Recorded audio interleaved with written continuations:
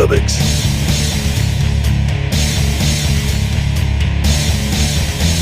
Indie Comics.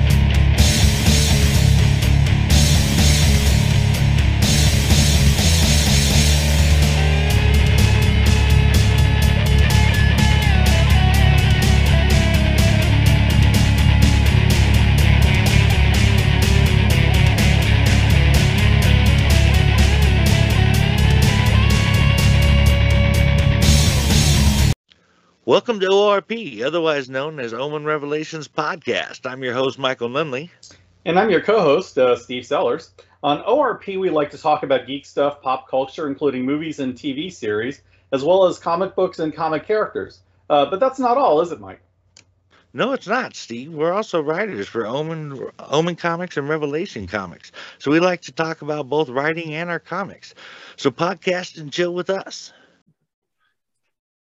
Okay, today we're celebrating Justice League Day by talking all about its various incarnations and origins, along with our favorite comics and shows. Now, we can't talk about the Justice League without first mentioning their predecessors, the Justice Society of America. The JSA's first appearance in All-Star Comics number 3 in the winter of 1940-1941 makes it the very first superhero team in comics. That's a pretty monumental thing considering how many superhero teams came after. It was DC editor Sheldon Mayer and writer Gardner Fox that came up with the idea for the JSA, but it was artist Everett E. Hibbard that did both the cover and the art for the JSA story in All-Star Comics number 3. Now, the original members of the Justice Society of America were Jay Garrick as Flash, Carter Hall as Hawkman, Rex Tyler as Hourman, Jim Corrigan as the Spectre, Wesley Dodds as the Sandman, Kent Nelson as Dr. Fate, Alan Scott as the Green Lantern, and Al Pratt as the Atom. Yeah, I have to admit that I have a soft spot for the JSA because the first comic I remember owning actually was an issue of All-Star Squadron, which featured the JSA. But I don't think we can talk about the Justice League without mentioning the influence the JSA had on them because it was huge. The JSA featured many of the same characters, and including even members of the Trinity. I mean, we may not think about it now, but back then, Wonder Woman was originally their secretary. I mean, this was the 1940s, so, that's just how things were back then. And Superman and Batman had roles on the pre-Crisis JSA as well. Of course, this was all wiped away during Crisis on Infinite Earths later on. And the JSA also featured a number of Golden Age versions of classic characters, including Flash and Green Lantern, like you mentioned, and the Atom. And finally, many Golden Age characters or their legacies would find their way onto the JLA. If you know Black Canary, Dinah Lance, she's a second-generation heroine and the daughter of the original Dinah Drake.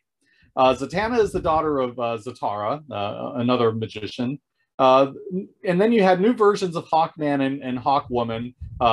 So this was where you got Katar Hall that joined the League. And though they would later basically be established as reincarnations of the original ones.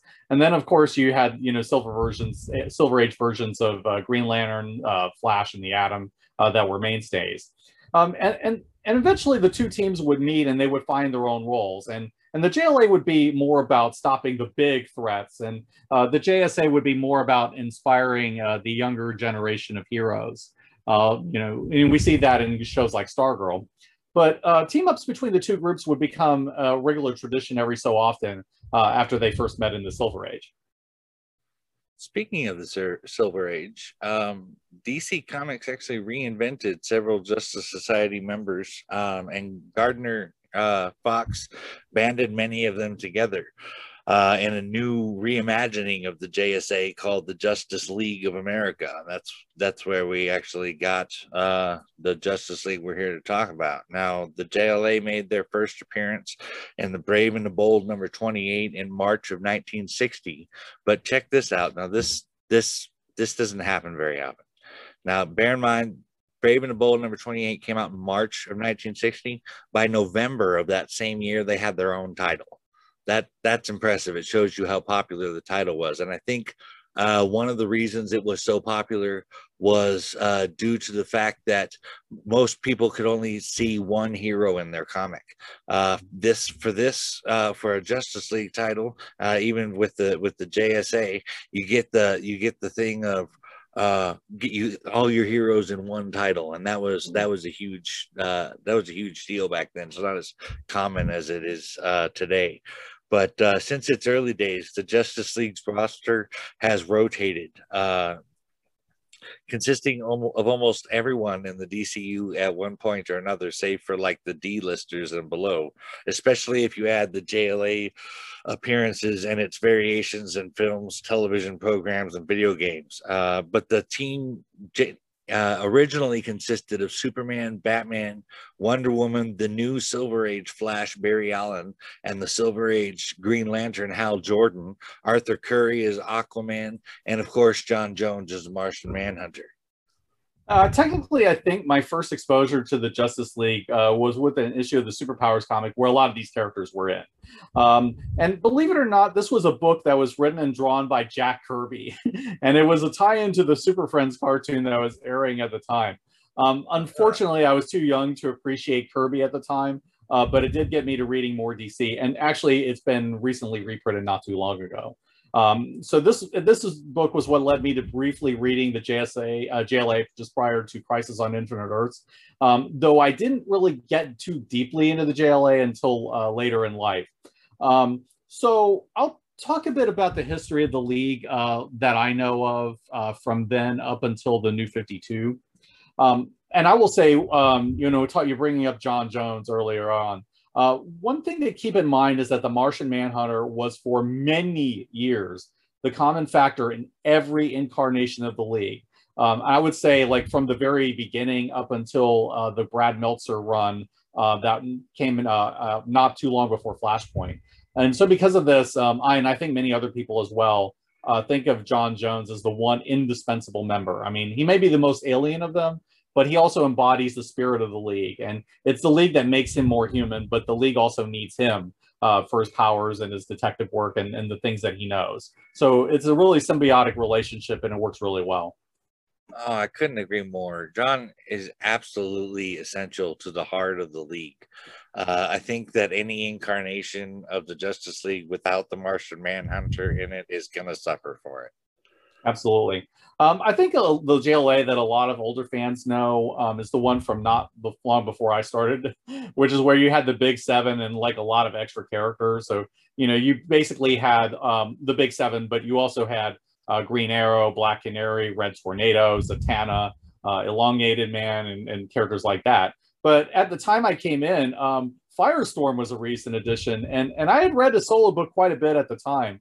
And Jerry Conway was the writer on that, and I remember really liking it. I read Firestorm myself as a kid, but the why I read Firestorm is kind of a funny story. I mostly read Marvel as a child, and I first purchased a Firestorm the Nuclear Man book because I confused him with Marvel's Firelord, which I didn't find out about until later, but by then I was hooked on the comic. Oh, very cool. I did remember thinking that they looked similar at the time. I remember Firelord showing up in an issue of the Roger Stern Avengers back in the day, which is funny, is because the powers are that between the two are not the same at all, despite the fact that they're both fire-themed characters. It's true. The characters are nothing alike, and honestly, even if I got confused by the fire theme, one of the big aesthetic differences would be that Firestorm doesn't use a staff. I wish I could explain what I was thinking, but alas, I was a kid. That's my best excuse. Yeah, I mean, we all have moments like that. Anyway, a bit after I came in, like speaking of childhood, the JLA drifted into one of the least regarded periods, and I didn't know it at the time, which was the Detroit era of the Justice League. So you basically had John Jones and a bunch of third stringers that nobody remembers today, which included Commander Steel, Gypsy, and Vibe, and who's only remembered today because he was retooled into Cisco Ramon on the CW Flash show.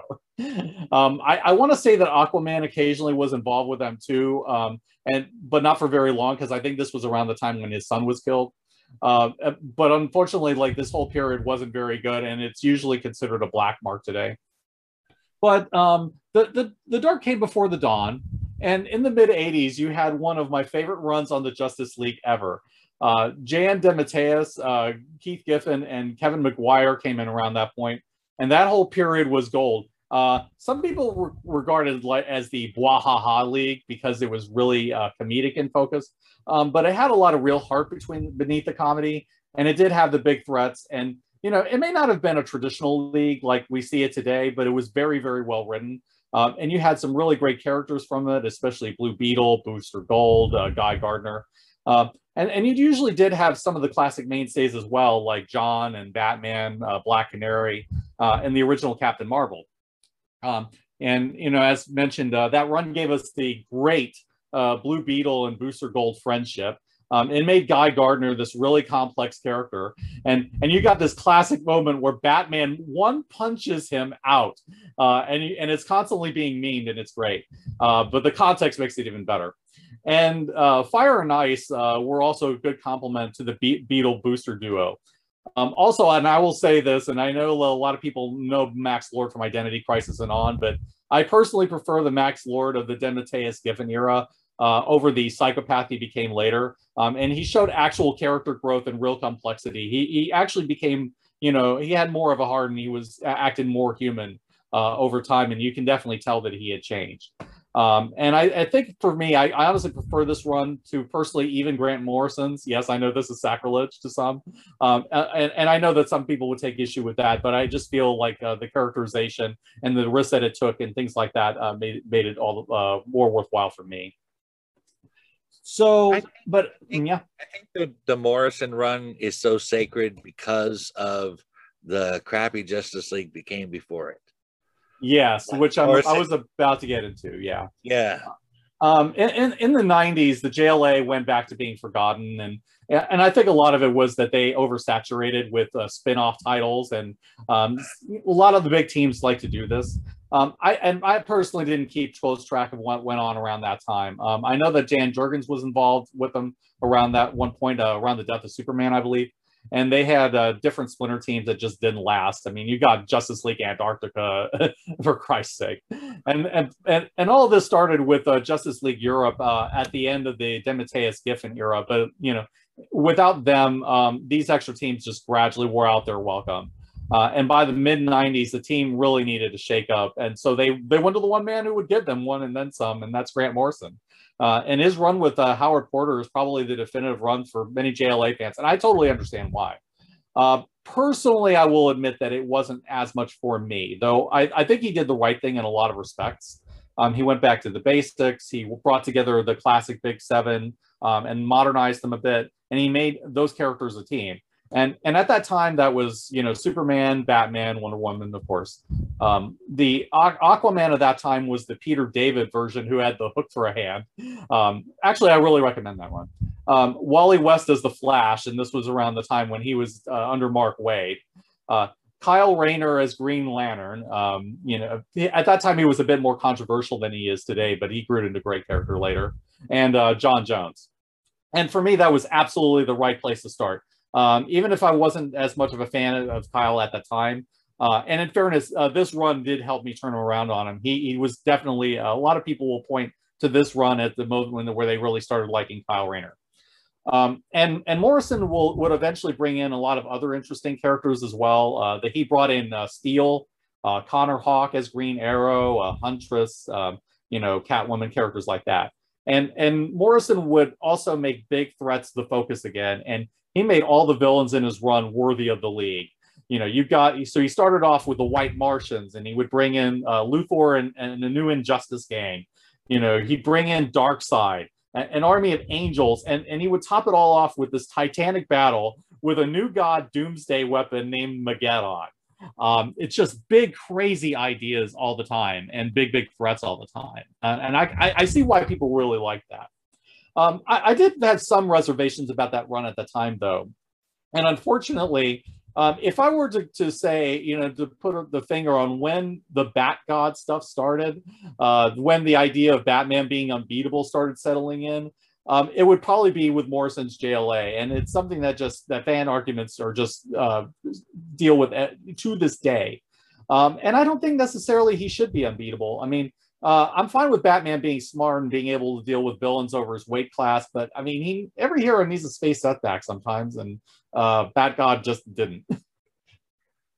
I can see both sides of the argument to an extent. I mean, on the one hand, I like the idea of the mind being the greatest weapon. I got that from Rambo, and that if given enough time, there is no obstacle that the mind cannot overcome. And I think that's something that even humanity has shown. If we put our mind to it, eventually we accomplish it. Plus, as someone who does this himself, I totally get the idea of a person obsessing about every eventuality and dedicating a fair amount of his time to being prepared for those outcomes. I'm a meticulous planner, and that has brought me a lot of success. So I can naturally understand someone of Batman's IQ and abilities having the same success on a much grander level. On the other hand, as a writer and a reader, this characteristic of his being unbeatable would get old. A person in life or in fiction without flaws has a slim chance of long-range likability. People think that it's all about the things you like about someone, but that is only what attracts us to a character. What endears us to them is their flaws, their weaknesses, the things that make them human. For this reason, Batman should never be unbeatable. But I will go as far as saying that it should take a great mind to beat him and a powerful body to beat his physical prowess. That is why Nightfall will always be the ultimate Batman story for me. Bane broke everything about Batman, and Batman had to fight his way back up, rebuilding himself internally and externally. I think we're basically in agreement on this point. I just think that there needs to be a balance between the two approaches. I really want to see a Batman who gets knocked down occasionally, but that's because I want to see him get back up and rise again. My problem is really with the idea that Batman or any character should never lose ever. There's just nothing interesting about that to me. I see Batman's specialty as being the guy who takes hits better than anybody, learns from his setbacks, and then finds a way to win in the end. And I would say that Nightfall is a great example of how that works. But I will say that the Morrison run was very plot focused and not very character focused, which is kind of why he did that. And for me, I'm kind of more interested in characters than I am in plot. And I think that Morrison, for all he did a lot of really great things, I think he sometimes tried to force fit in ideas that sounded cool in his head, but didn't work so well in practice. He was trying to connect the idea of like all the Justice Leaguers to Greek mythological gods. And the idea sounded cool on paper, but I think the one-on-one connections were a bit flimsy to me. But I can't deny that Morrison left the league in a much better place than when he found it. And it sustained the books for many years until the reboot. Now, personally, I was more of a fan of the Mark Waid run that came after Morrison left because I felt like it refined a lot of the ideas that Morrison brought in and executed them better for me personally. The first arc that Waid did was a big one called Tower of Babel, which was also drawn by Howard Porter. And the idea behind it is that Ra's al Ghul takes advantage of Batman's emergency protocols, where he exploits all the League's weaknesses and uses them against the JLA. And it's really, really great stuff. And after that, you get Brian Hitch came in as the series artist, and you got some really amazing stories, and they also look really, really beautiful. So you would get the introduction to the Queen of Fables. Gail Simone worked with Waid a bit on that particular story. I would say she's very much her co-creator. That's the same Queen of Fables that's in the Harley Quinn cartoon? Yes, but very different. I really like the comic book version a lot more, much more deadly. But the idea basically is the same.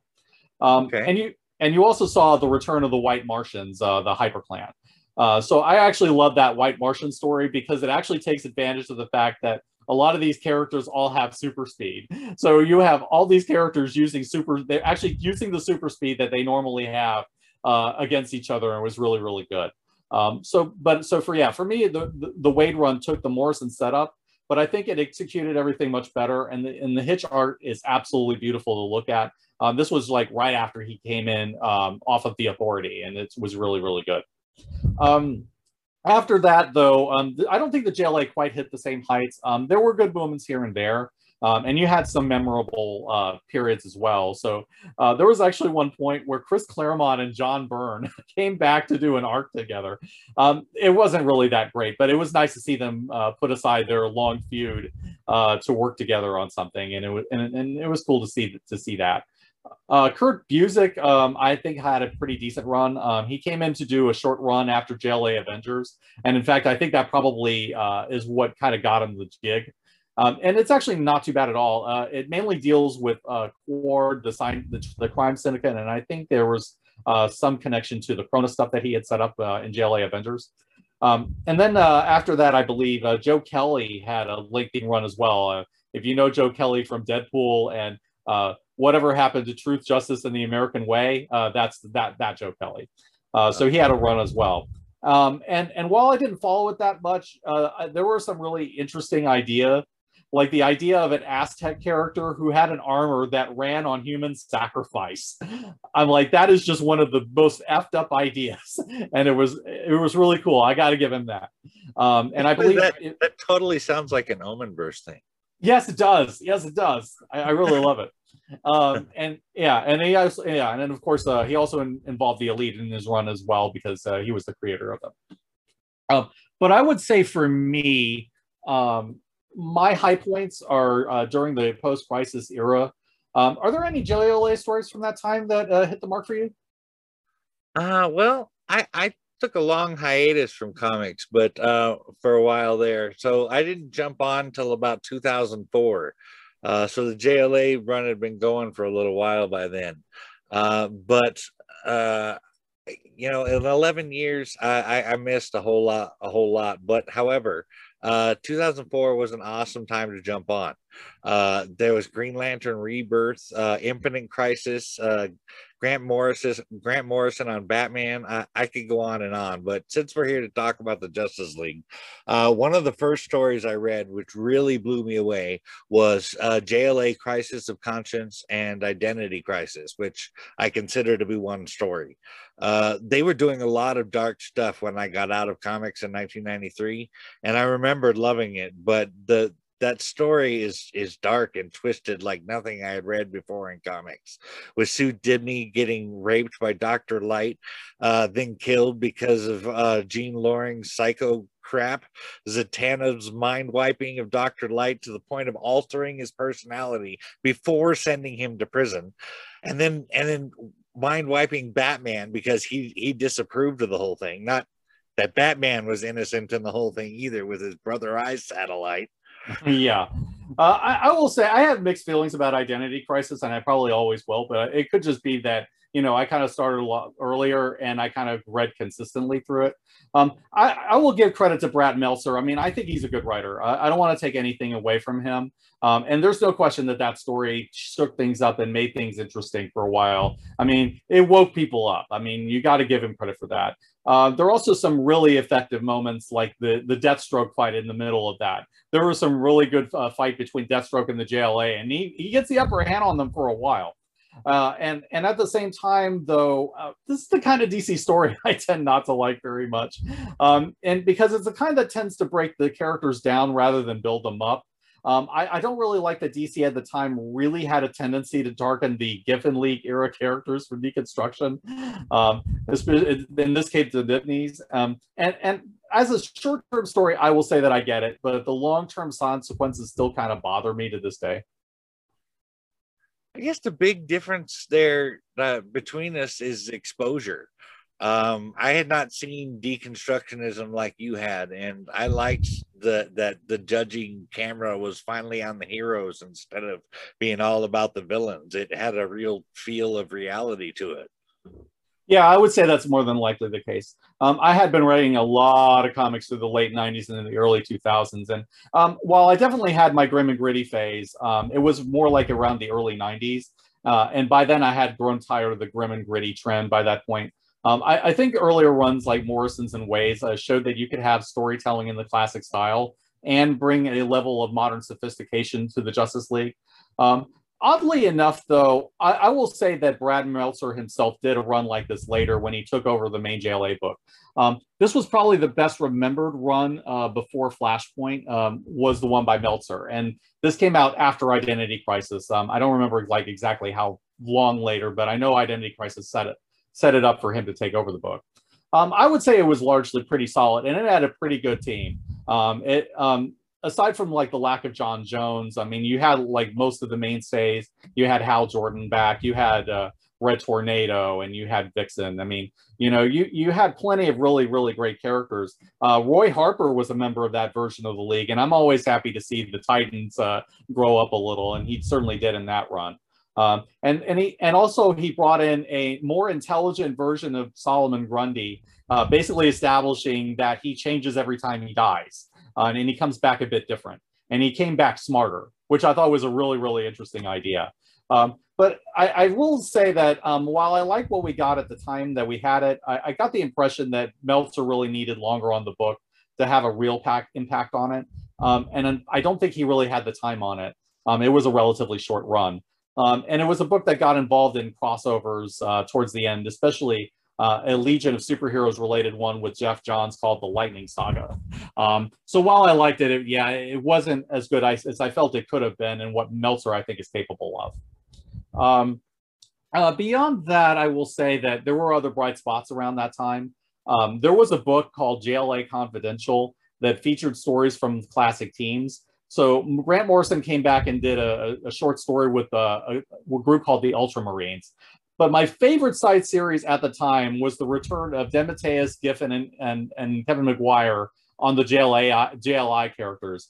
And they laughingly referred to them as the Super Buddies, which was, obviously a knock on the Super Friends. Booster and Beetle and Max Lord were front and center in all this, but they also brought in the Dibneys, Captain Atom, and Mary Marvel. They did 2 6-issue minis, which was formerly known as the Justice League. And I can't believe it's not the Justice League, where they brought back Fire, Ice, and Guy. It was a really, really great run. It was really funny, and with the kind of heart that the JLI used to have, and some of the former villains like MangaCon. And what's heartbreaking with it is that they followed it with Infinite Crisis, which killed Ted and turned Lord into a psycho. Oh my God. But that was the last time I would say I really kept up with Justice League until the reboot, as far as I can remember. Morrison, though, revitalized the team for a very long time. And I think that towards the end, the goodwill he built had burned out and something new was needed. So this may be why the part of the reason why the line was rebooted at that time. That's certainly possible. The next Justice League I really got into wasn't until the New 52, and I should correct myself, it was actually Justice Leagues. There's the main Justice League, which consisted of Superman, Batman, Wonder Woman, Aquaman, Barry Allen as the Flash, Hal Jordan as the Green Lantern, and Cyborg replaced Martian Manhunter as a founding member. I can talk, really.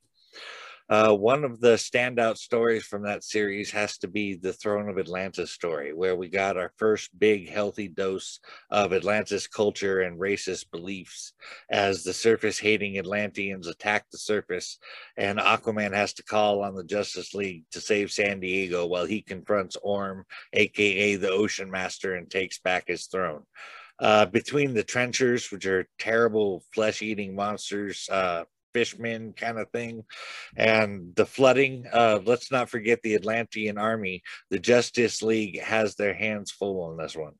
By this third volume, the Justice League roster has grown to include Firestorm, Black Lightning, Hawkman, Black Canary, Vixen, Element Woman, and others to fight the Atlantean threat.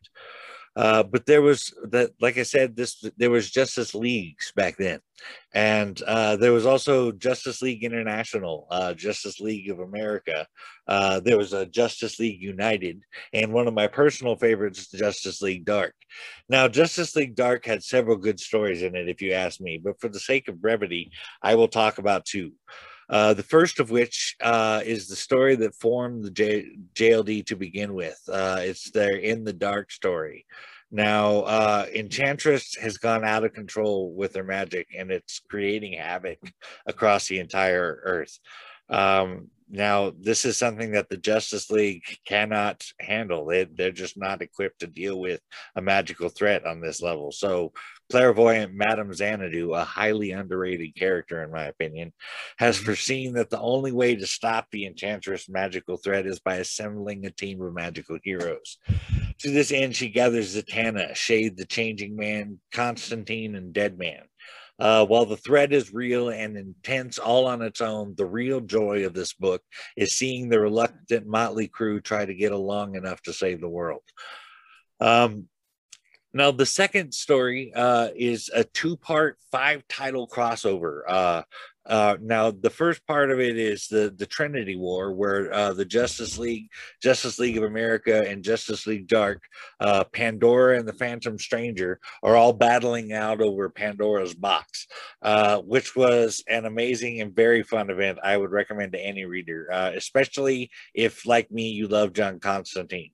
But I only bring this up because that event led to the Forever Evil event, where Justice League Dark battled Blight, one of the greatest Justice League Dark stories, period. The darkness that is within all humanity on some level has grown so powerful that it actually has taken on a form and possessed an innocent child.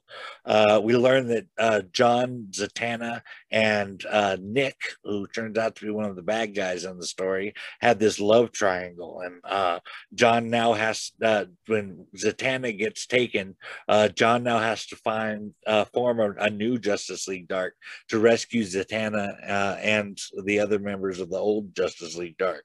They did a similar story in the Justice League Dark animated movie, which I also highly recommend. This is the JLD story, but really it's a Constantine story that goes clear to his core.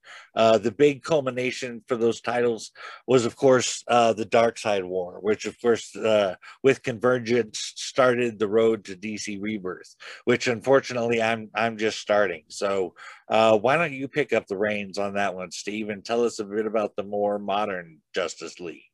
Yeah, you read much more of it. I did. I must admit. I will say, though, that I really did like what I've read of Justice League Dark. I think I read the Milligan run maybe a little bit after that, and that was some pretty good stuff. So I'm with you on that stuff.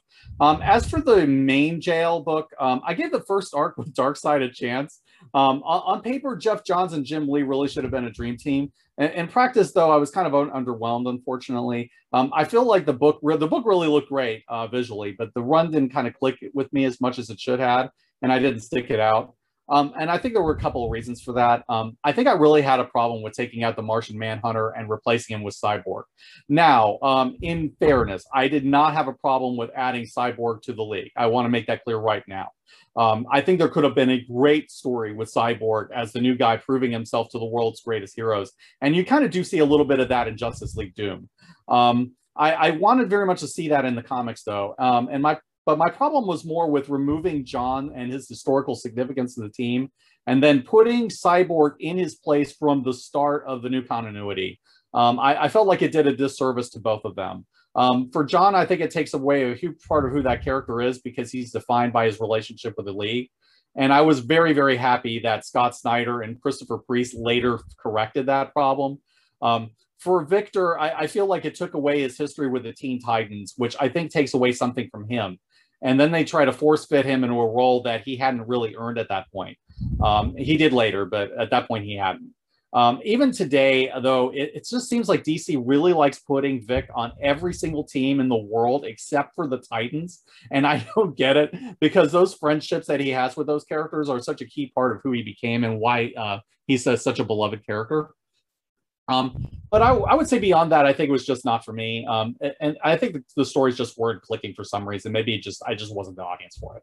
I just lost interest around that time. It really didn't help that I really do not like New 52 Shazam because I'm a huge fan of like the classic version. And I just thought that Geoff Johns made a lot of really bad choices with that character. And I just feel like every time Geoff Johns handles him, it's just such a different character that I can't connect to him. And he was a big part of both the backups and Justice League at the time, as well as being on the New 52 team at various points. So yeah, between those things and just general disinterest, I kind of tuned out of the Jeff Johns run. But I know a lot of people really did like it, and it's not like there's some really great ideas. I will say that I like the Jeff Johns Aquaman run, so the Throne of Atlantis stuff I will say interests me. To be fair. I'll also mention that while Justice League has not been that standout to me, I think since the reboot, Rebirth in the later runs, I think brought the team more in line with what they were pre-Flashpoint. The Christopher Priest one was one that I enjoyed a lot, partly because it ties in with his Deathstroke run at the end, and his Deathstroke run is awesome. The main villain of that particular story, or at least towards the end, is an evil Black Panther analog called the Red Lion. And when you consider that Christopher Priest wrote the best run ever on Black Panther, the fact that he created a pastiche of his own character, I think is one of the most awesome things ever. And then Scott Snyder came in and kind of rebooted the series. And I think he deserves credit for at least resetting the team back to its roots, bringing John back to where he was. And then bringing in influence from the DC Animated Universe League. So he brought in Hawkgirl and things like that. And John Stewart as Green Lantern, all those things. But mostly, I would say modern JLA runs tend to be solid without making a lot of waves. There was one run by Robert Venditti that wasn't too bad, but it was kind of like that. And finally, I will recommend recently, in terms of recent stuff, I would say Justice League Last Ride by Chip Zdarsky. And that's pretty enjoyable. Basically, they are escorting Lobo while he's being hunted by Darkseid, and it's quite interesting. That does sound interesting. I really want to read that now. Well, that about catches us up with the comics, but I want to talk about animation for a minute. Now, there was a super campy Super Friends cartoon that ran from 73 to 86, and that served as an introduction to the characters for many kids, including myself.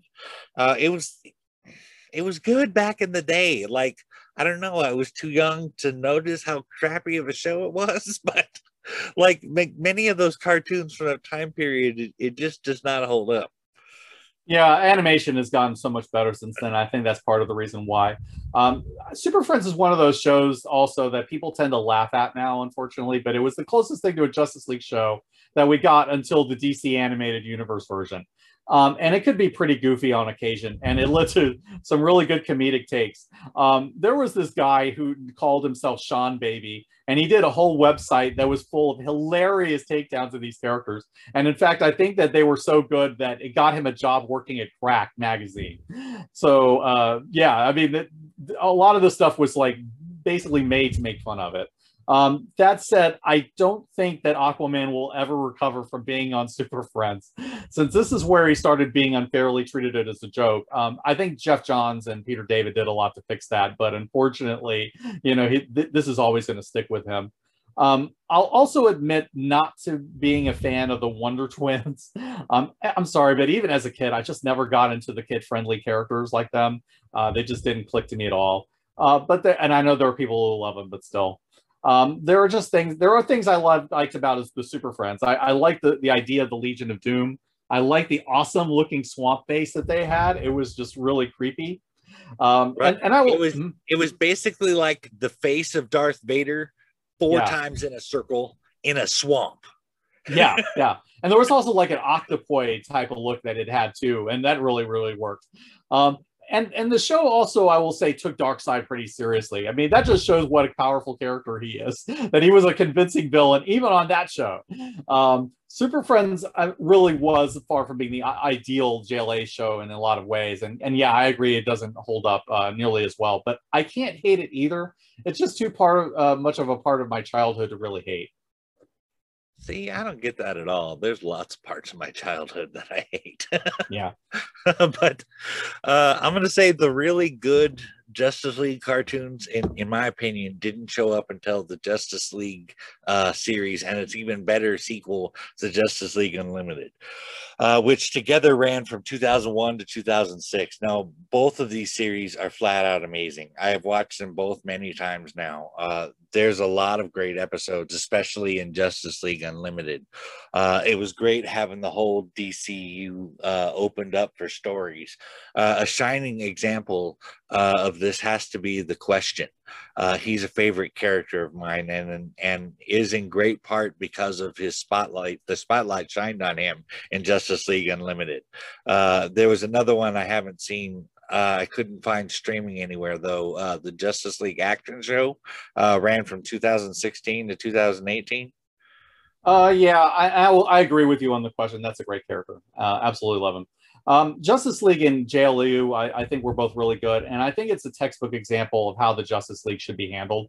The lineup was different from what you saw in the comics while working as it should, and there were some really good stories in there. I mean, everything was iconic. The Injustice Gang was always a really great, consistent threat, and the show really found really good enemies for the League to handle. I'm really fond of Clash in Justice League Unlimited, which to me is like how I love to see Captain Marvel written. I mean, he's such a pure-hearted character that even Superman looks bad compared to him. And For the Man Who Has Everything may be the best adaptation of an Alan Moore story that I've ever seen.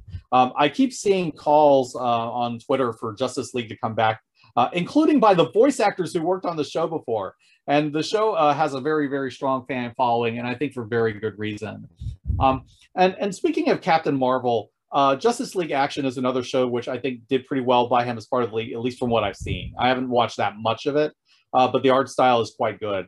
It does skew for the younger audience, but that's fine. I think it does respect the League and all of that. And also Captain Marvel in that is a classic paragon in the episodes that I've seen, and that makes me happy as a fan of the Marvels. So the show does focus on the main leaguers as well, including Superman, Batman, and all of that. I think you can find it on Amazon Prime, but I don't think it's for free viewing at the moment. So beyond that, I want to talk about another one that I really, really adore, and that is New Frontier. This is a all-time favorite comic of mine, and I love both the comic and the animated film that was based on it. And I think part of the reason it holds up so well as an adaptation is that Darwyn Cooke, who wrote and drew it, was also involved in animation, and his art style was very consistent with the DCAU style. And beyond that, it had a very 60s aesthetic. And I love the idea of an Elseworlds where you basically had the Silver Age running in real time, as opposed to like the illusion of change that we normally see. And it's also a story that really respects the classic Silver Age heroes, especially Hal Jordan, the Barry Allen Flash, and the Martian Manhunter.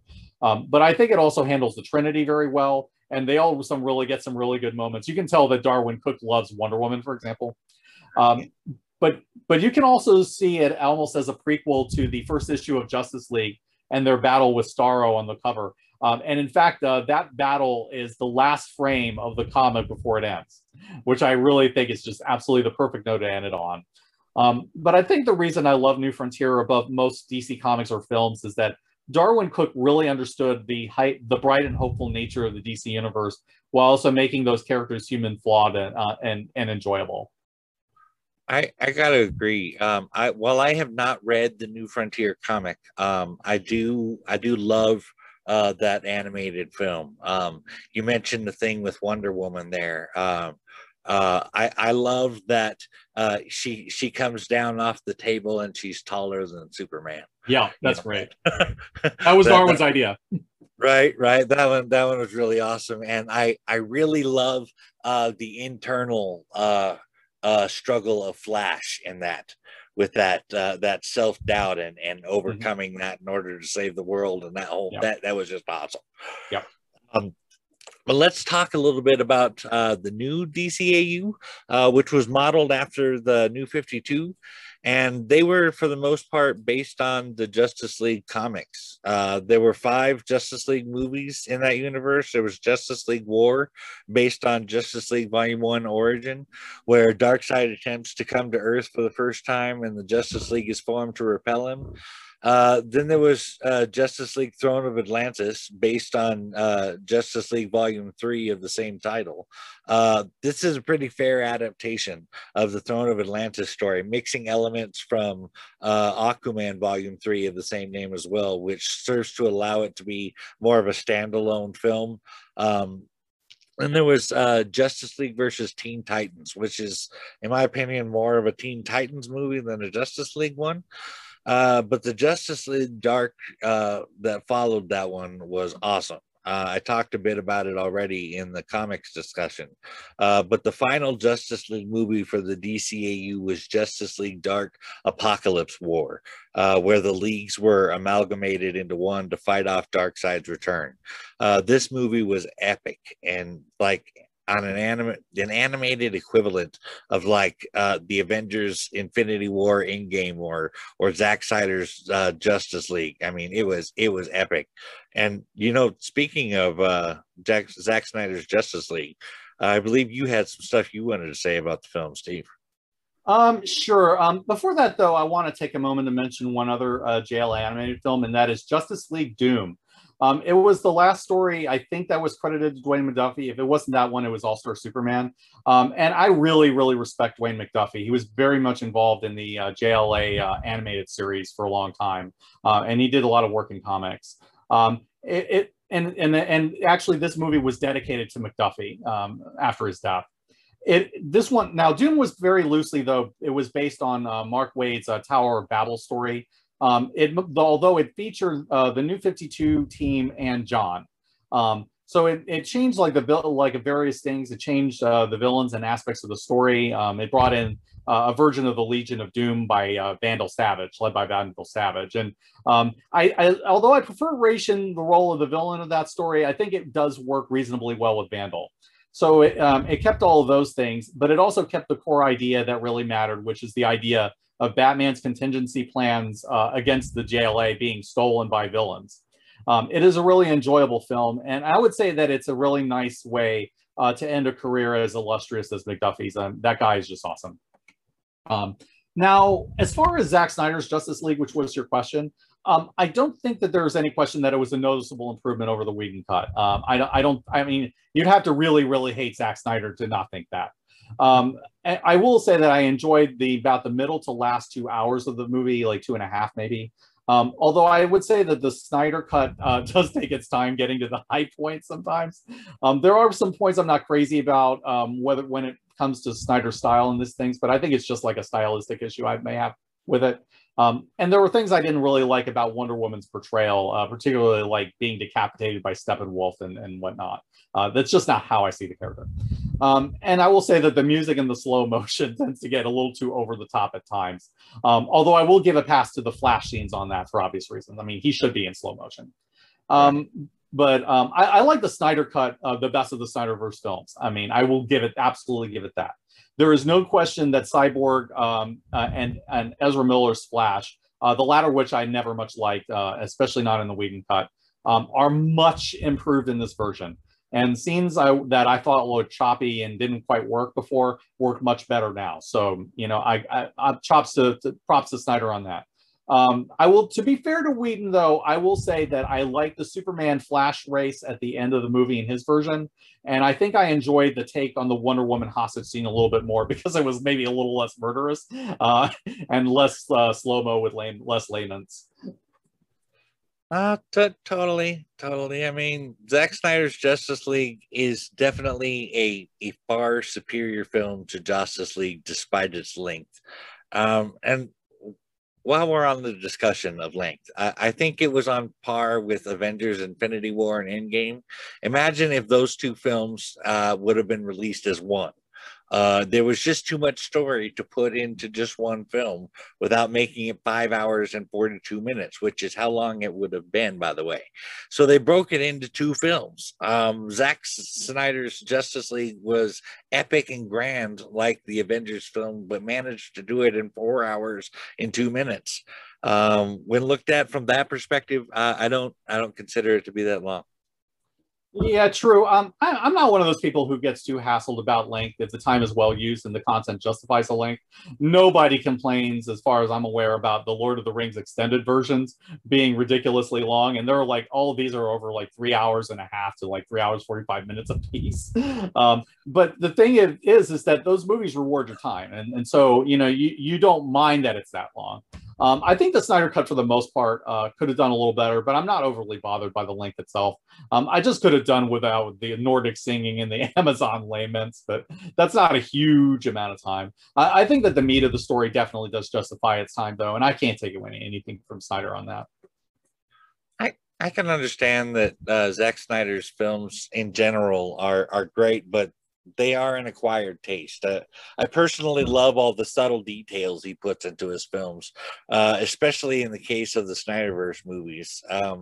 They they're in the films to such an extent, these subtle details, that even with many viewings, I don't think I've caught them all, especially in Batman versus Superman. There's so many little things, like you got to read this tiny little bit of writing to understand why this other scene works, that kind of stuff.